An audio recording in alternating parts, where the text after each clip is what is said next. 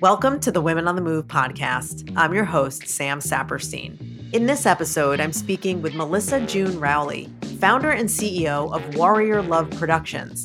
She shares with us her journey as a storyteller and how she came to realize her power that led her to start her company. It's amazing to see the impact she's having on the Web3 space and how she's driving change at the intersection of social impact and technology. I hope you enjoy the conversation. So Melissa, thank you so much for joining us on the Women on the Move podcast. It's such a pleasure to see you. Thank you so much for having me. I'm excited to be here. So we're going to get into your career in a minute, but I really want to start off with what you're doing now and your company, Warrior Love Productions. Tell us about the company. Why did you start it and what's your mission? Sure. So Warrior Love Productions is a social impact strategy studio and marketing consultancy. I started it because my background is in journalism. I started at CNN, Associated Press, worked for many different companies, and I just really found a need to provide storytelling for companies internally, kind of being a company's internal editorial director. So doing a lot of content strategy, marketing, thought leadership, and our sweet spot is the intersection of technology and social impact. So either companies working at that convergence or companies, maybe they're specializing in tech or company culture and they really want to bring more social impact or climate positivity into what they're doing. I started the company about 2.5 years ago when I was living in Puerto Rico, and we have about 8 people. We're all remote, all running around the world and gathering stories, and here we are. That is great. And what kind of company do you gravitate toward or problem that you're trying to solve for them? We end up working with a lot of startups, I think by virtue of the fact that we're a startup. And my journey into social innovation started when I began meeting entrepreneurs and founders who were harnessing technology for social good. I was a tech journalist for a number of years, didn't really feel passionate about it until I started meeting those people harnessing or creating technology for social impact. A lot of them are creating incredible products and services. They just don't necessarily have the capacity to put their storytelling at the forefront of what they're doing. They're busy having an impact. They're busy getting customers. They're busy making deals. And so what we found is a lot of organizations just need support in telling their story with clarity and confidence, and also figuring out ways how to drive deeper impact. Just over the years for myself being an activist, I went to about 80 countries in 4 years when I was living in London and spent a lot of time in developing parts of the world. And just by virtue of that, we're able to see, well, you know what, this community has a need. These nonprofits need support. They're aligned with your mission as a company. You should talk with them and we should figure out a strategy. And do the companies that you work with, do they inherently have this story, given that they're a founder and they're really starting something where they see a problem and you just have to pull that story out of them? Absolutely. I think most people know their story, even if they don't think they know it. On some level, they know what inspired them. They know what their purpose is. They might not always think they have a great company narrative because it's not really flashy and they want to be on the front page of the New York Times. And I explain to people, that's great. That's not going to happen right away. It's not always just what your company is doing per se. Sometimes it's the team. It's the individual people on the team and their stories and what brought them together and what drives them. And I think that's really what business is about. Business is people. I didn't really understand that until well into my 30s. Now I'm in my mid 40s and I'm kind of like, I became a better business person because I understand people better. So I hope. Well, and you've written so extensively about helping companies tell their story and really starting out with something very compelling, very gravitating. How did you learn that lesson as a journalist, that the story was really going to be the driver and you had to really start off with something that captures people's attention? From my journalism career, I understood that the most compelling stories are going to evoke emotion. They're going to pull at someone's heartstring. They're going to connect the dots in humanity. If I just start out with some facts and some data, people's eyes are going to glaze over, especially now, especially in this attention deficit economy that we're in. When I was a producer for CNN and I was learning how to produce packages that we would film in the field, my editor would come back and say, okay, you want to start this with some big natural sound or some kind of huge action or really compelling, outrageous soundbite. You have to pop. You have to hit people with a bang. And now, because of the adult ADHD that many of us have, but you have to do that with writing too. One of my favorite editors I ever had was at BBC News. I freelanced for them for a little bit, and I turned an article into him, and I thought it was pretty well written. And he turned it in, and he said, this is fine. He said, but you're going to lose people if you don't grab them in the first 5 seconds. of them reading it. And I realized he was applying that same principle of it needs to pop. It needs to really grab people. My writing process is kind of similar. Some people are able to skip around the order of an article and go to the middle, go to the end. I can't move on until I have the first paragraph exactly the way I want it. Once the top part is there, once I feel like, okay, this is gripping, this is interesting, people are going to want to read more, then I can move on into the next part. So tell us about getting started in journalism. What compelled you to go into that career? What was so interesting to you? And how did you choose to write about technology ultimately? I always was a storyteller. I mean, we're all storytellers. What I tell people is that if you have a voice, if you have lived experiences, you are a storyteller, whether you think that it's a talent of yours or not. Anybody can cultivate this as a craft within themselves. And as a young kid, I remember taking books and pretending like I was reading them to kids my age when I didn't know how to read. It was between journalism and voice. That was my other potential major. So I was a singer too. But I chose journalism because I thought that that would be a more secure career.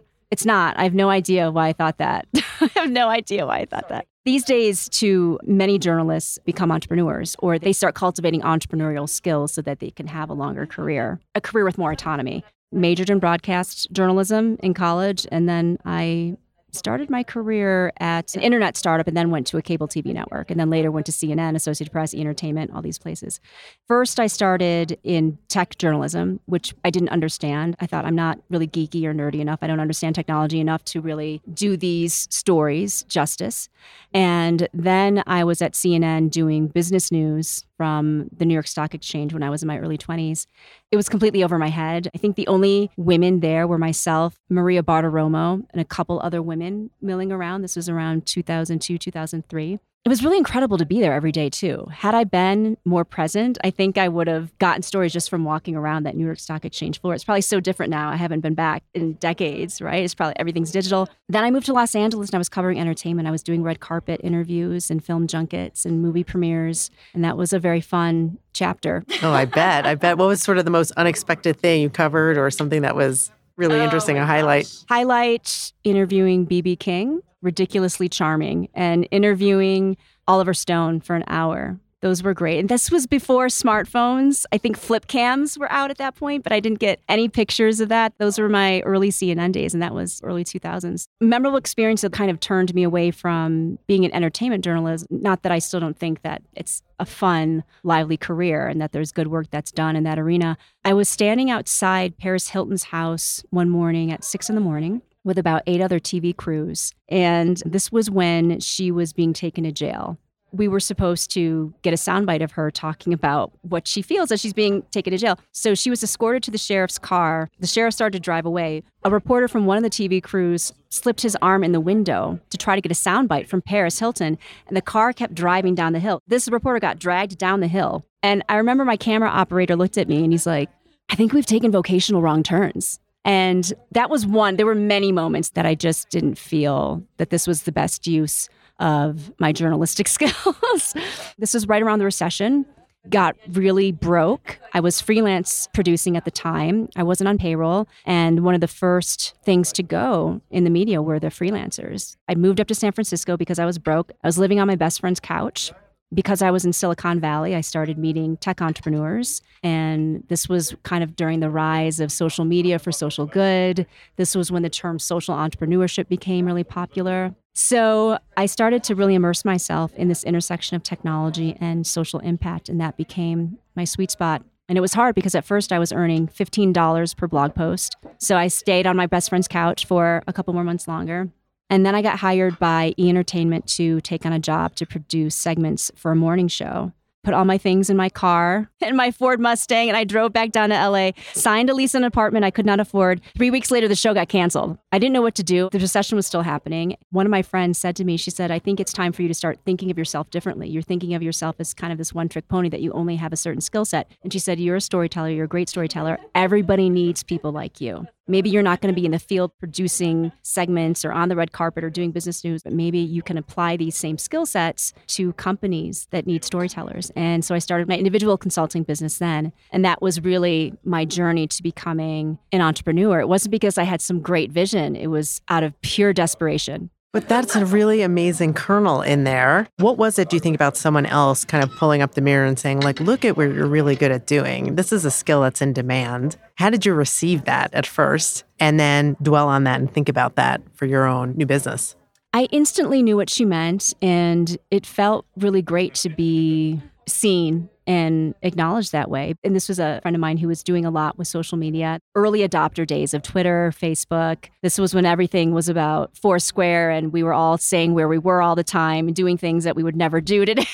I mean, we still do it, just not the same. It was a relief that, okay, there's things I can do. So when I started my business doing content strategy, which is, I think, a kind of pretentious way to say writing with a real strategic purpose, not just putting out a blog post or a thought leadership article for the hell of it, but doing who do we want to see this? Who are the partners that you want to solidify deals with in the next year? What are your business goals? What's your purpose and your mission? And how is this content really going to help drive that? And nowadays, as you probably know, everybody's a self-publisher. Everybody's doing this. Not everybody's doing it particularly well, though. But I am impressed with a number of brands that have managed to, many of them, I think, poach journalists to be their content directors. So that's been going on for a while. I would say that was definitely a turning point, was starting my business that way. How did you find the name for your business? How did you come up with that? What is its meaning to you? The current business, Warrior Love Productions. So my friends used to say that I was a warrior for love. Maybe it was because of all my ridiculous dating fiascos. They thought, well, she just believes in love no matter what. When I was getting into technology and social impact, that's when I really started to consider myself an activist of sorts. I mean, I think these days we all have platforms that we use, so I think many of us are activists. Activism is kind of a loaded term, so it depends on in which context it's being used. But for me, it was, how do I use my community? How do I use my voice and my talents to celebrate others, to help others and to celebrate others, the innovation that they're doing? So right around this time, I started working with Peter Gabriel. I had always wanted to work with him. I grew up in the 80s listening to his music, but it wasn't until 99, 2000 that I learned about his work as an activist and a nonprofit leader. He had started an organization called The Elders with Richard Branson and Nelson Mandela. They bring together a lot of diplomats and former presidents to influence policy. And he had also started a nonprofit called Witness, which is still around, and they provide media training and equipment for people to document human rights violations. I applied for a job at Witness when I was in my early 20s through an email, didn't hear anything. And then I met Peter at a party in Malibu. It was at a music producer's house. It was a very intimate gathering. Peter got up and he sang In Your Eyes with this orchestra. I have it on my YouTube. And then he sang a lullaby. And I approached him afterwards, wanting to just say I'm a big fan of your work, not only as a musician, but everything that you've done in the social innovation space. And he's actually a very soft-spoken man. And he was looking at me, listening, taking everything in that I was saying. But he was so quiet that I was feeling uncomfortable. When I'm in those situations, I start to talk more. I either leave or I start to talk more. And I was talking more and more, and it just started to go really badly. It was really awkward, and it didn't go anywhere. So that was the second time I met him. I met him again 5 years later. I was living in New York now. Again, this is my third time living in New York. I met someone who asked me if I would be the editorial director for a technology and social goods site called The Toolbox. And they said, Peter Gabriel, this is his vision. Took them out as a client and became their editorial director so I could work with Peter. I didn't have any access to him right out of the gate, but then the person who started the organization left. He said, there's a little bit left in funding if you want to take over and do this. So I saw it as an opportunity to finally work with one of my heroes, and we started working together. I began spending more time in London. Eventually, I moved there, and we were co-founders. When I was living in San Francisco, I used to play one of his favorite songs of mine, Salisbury Hill, when I would drive over the Bay Bridge every day. And so to then be co-founders with him, I think it was a good 15 years later that happened. That's a really great story of having all that time go by, really being patient and looking at those opportunities to get to know someone and work with someone who had long been on your radar. And what a person indeed. So we play his music in our house all the time. I love that. That is great. Tell us how, in your current work these days, as you're gravitating toward even new sectors like Web3, how are you making the pivot now to something new? You describe being really a pioneer early on in social media and helping to tell that story. I think the Web3 is now the next frontier. And so you're really leading the charge there. How do you think about that new sector and trying to get clients comfortable in that space? Yeah, I like that you made the comparison between social media and Web3 because there are definitely some similarities. And I'd say the biggest one that I see is in the importance of community.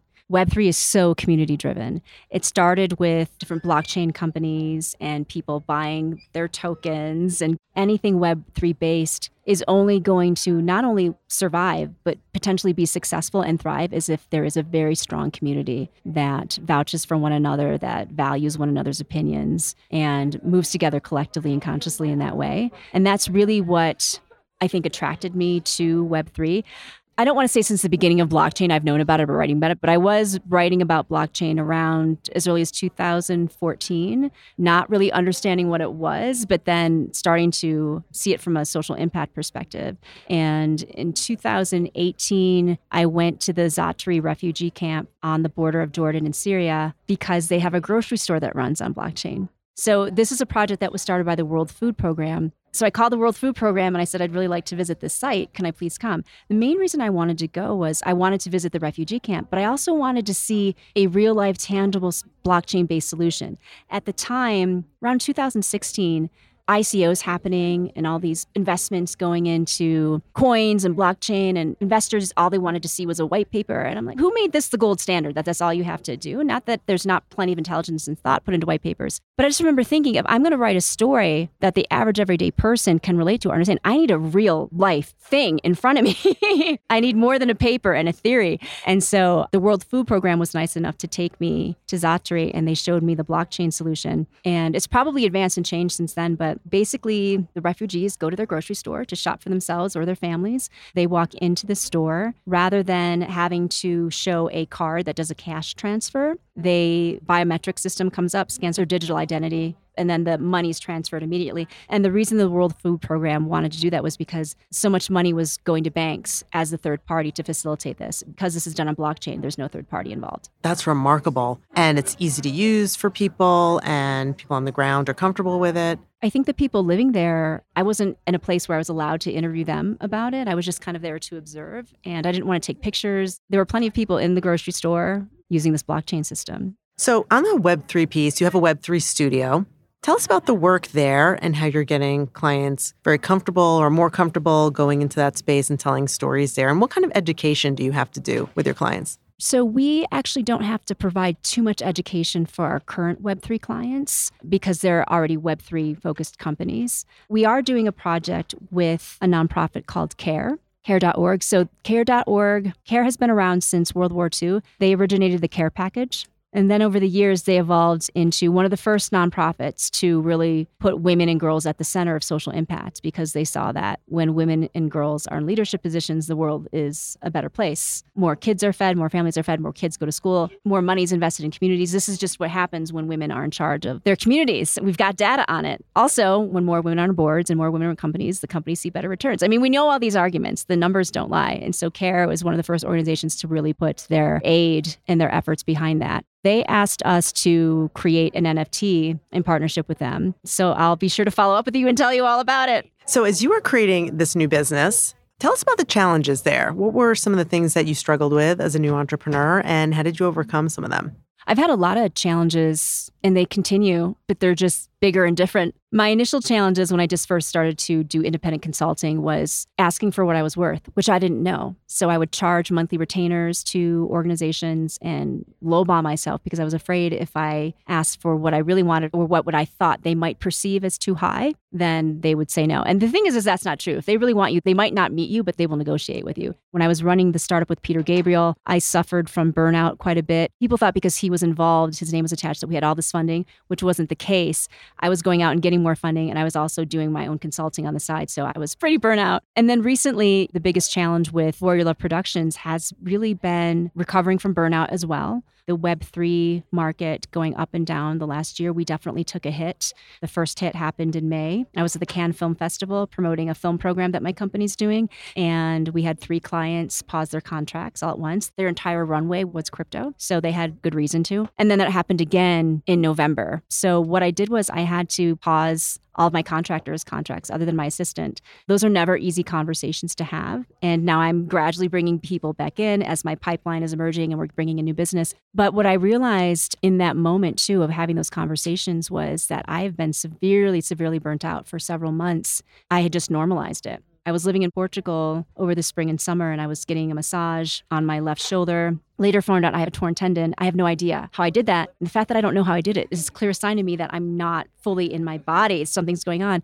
And then she was massaging me and she said, your stomach and your intestines are inflamed. Are you stressed? And I said, no, I don't feel stressed. I definitely wasn't happy. Just going through life pretty stressed out, and I had normalized it. And what I realized when I took a step back from that is your well-being, your self-care, your mental health, your everything, your alignment has to be top priority all the time in everything. And it's really easy to fall off the wagon from that, because if there is a financial crisis, or if you lose a client, or if you're fundraising, it's so easy to get tunnel vision and just get sucked into work mode and become a workaholic, especially if you're an entrepreneur, because I think a lot of entrepreneurs, we thrive on that adrenaline. And being a creative, being a journalist, and spotlighting innovation and supporting communities in that way through storytelling, one of the reasons I do it is because it feels good. It brings me joy. I feel good doing it.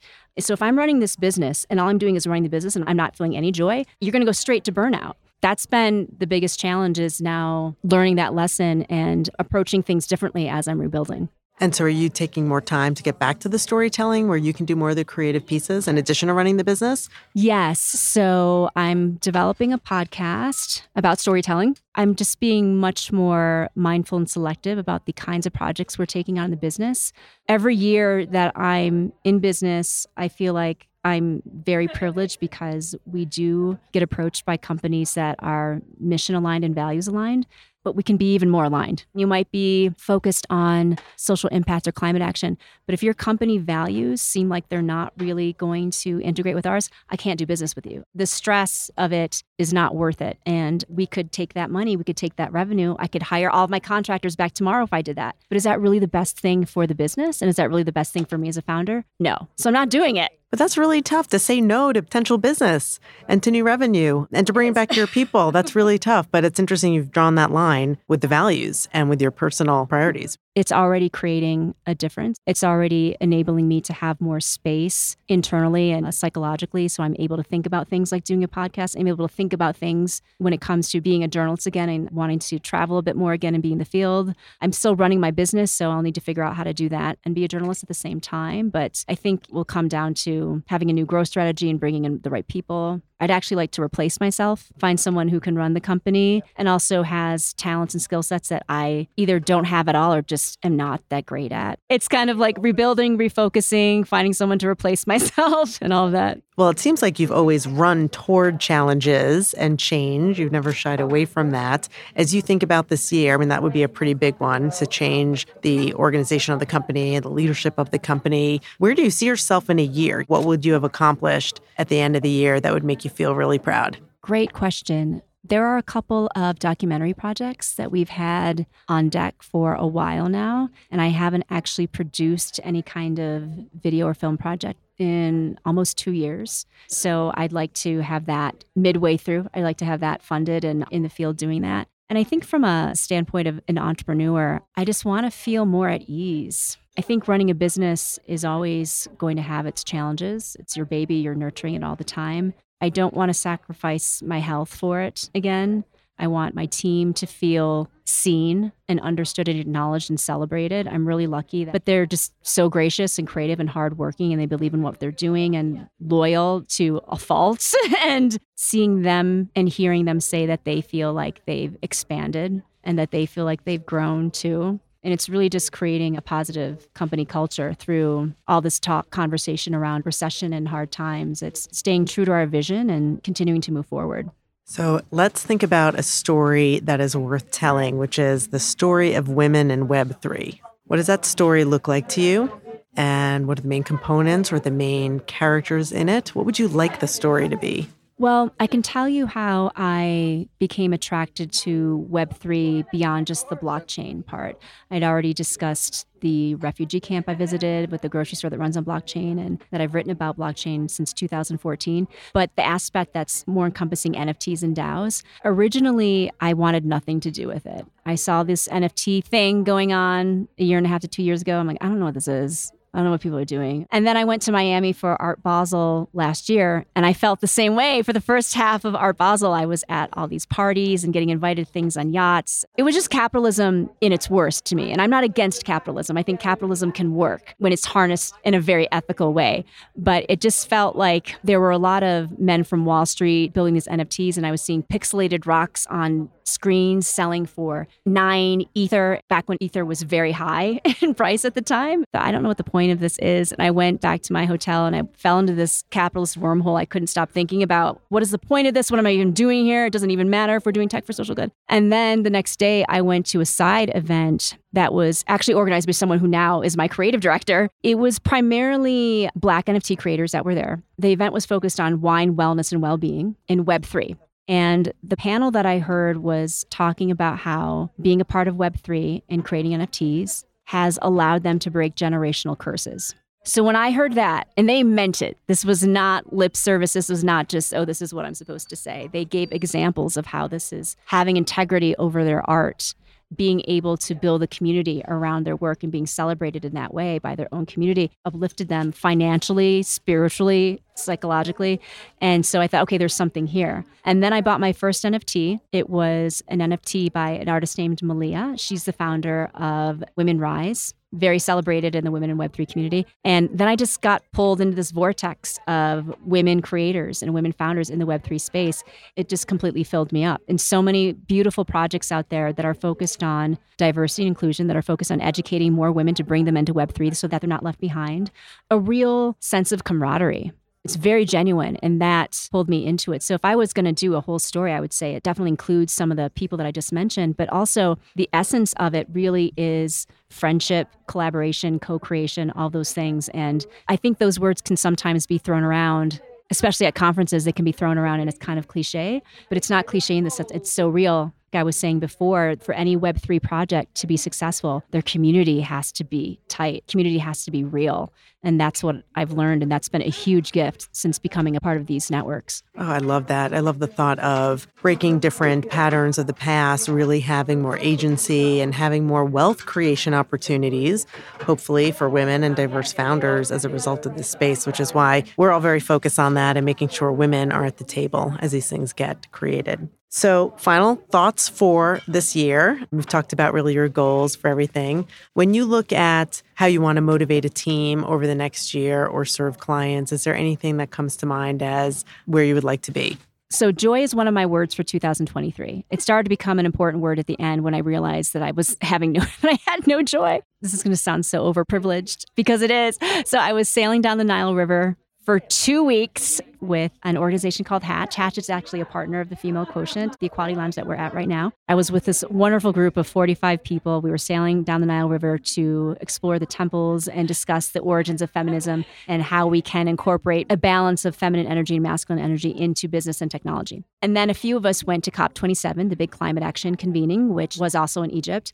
I was supposed to be there for 10 days. I left 5 days early because I was exhausted. I was drained, and I had a great time. I met some wonderful innovators and I did some filming. But then I felt myself counting the days as to when I could leave. And I realized, okay, this was just another part of the whole burnout story I was telling you. After that, I realized my word for 2023 is joy. When I'm working, I'm like, what's driving me? What's keeping me going? And a friend of mine said, it's adrenaline, but we're not experiencing any joy because she was going through something very similar. So joy for myself, joy for my team. And receive is my other word for 2023.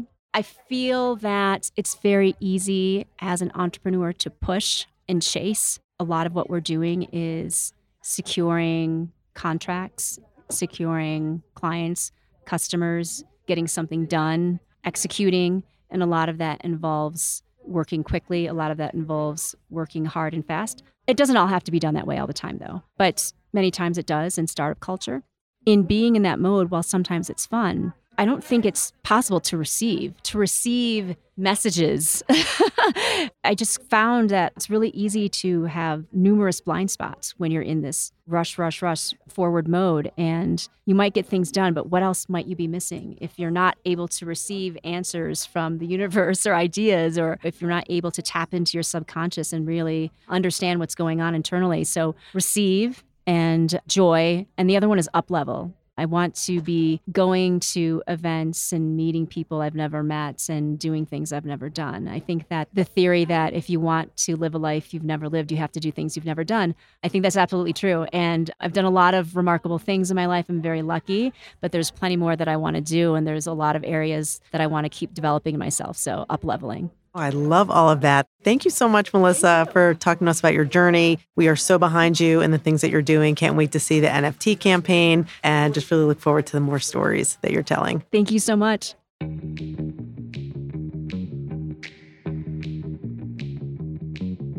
Thank you for listening to my conversation with Melissa. I love her passion and how she considers the impact of every client on the culture of her organization. The NFT collection that she's launching in partnership with Care.com sounds incredible, and I can't wait to take a look. The mission of Women on the Move is to help women in their professional and personal lives. Our goal is to introduce you to people with great ideas, inspiring stories, and a passion to make a difference. To learn more about Women on the Move and listen to the full library of this podcast, please visit jpmorganchase.com/WOTM. For JP Morgan Chase's Women on the Move, I'm Sam Saperstein. JP Morgan Chase Bank, N.A., member FDIC.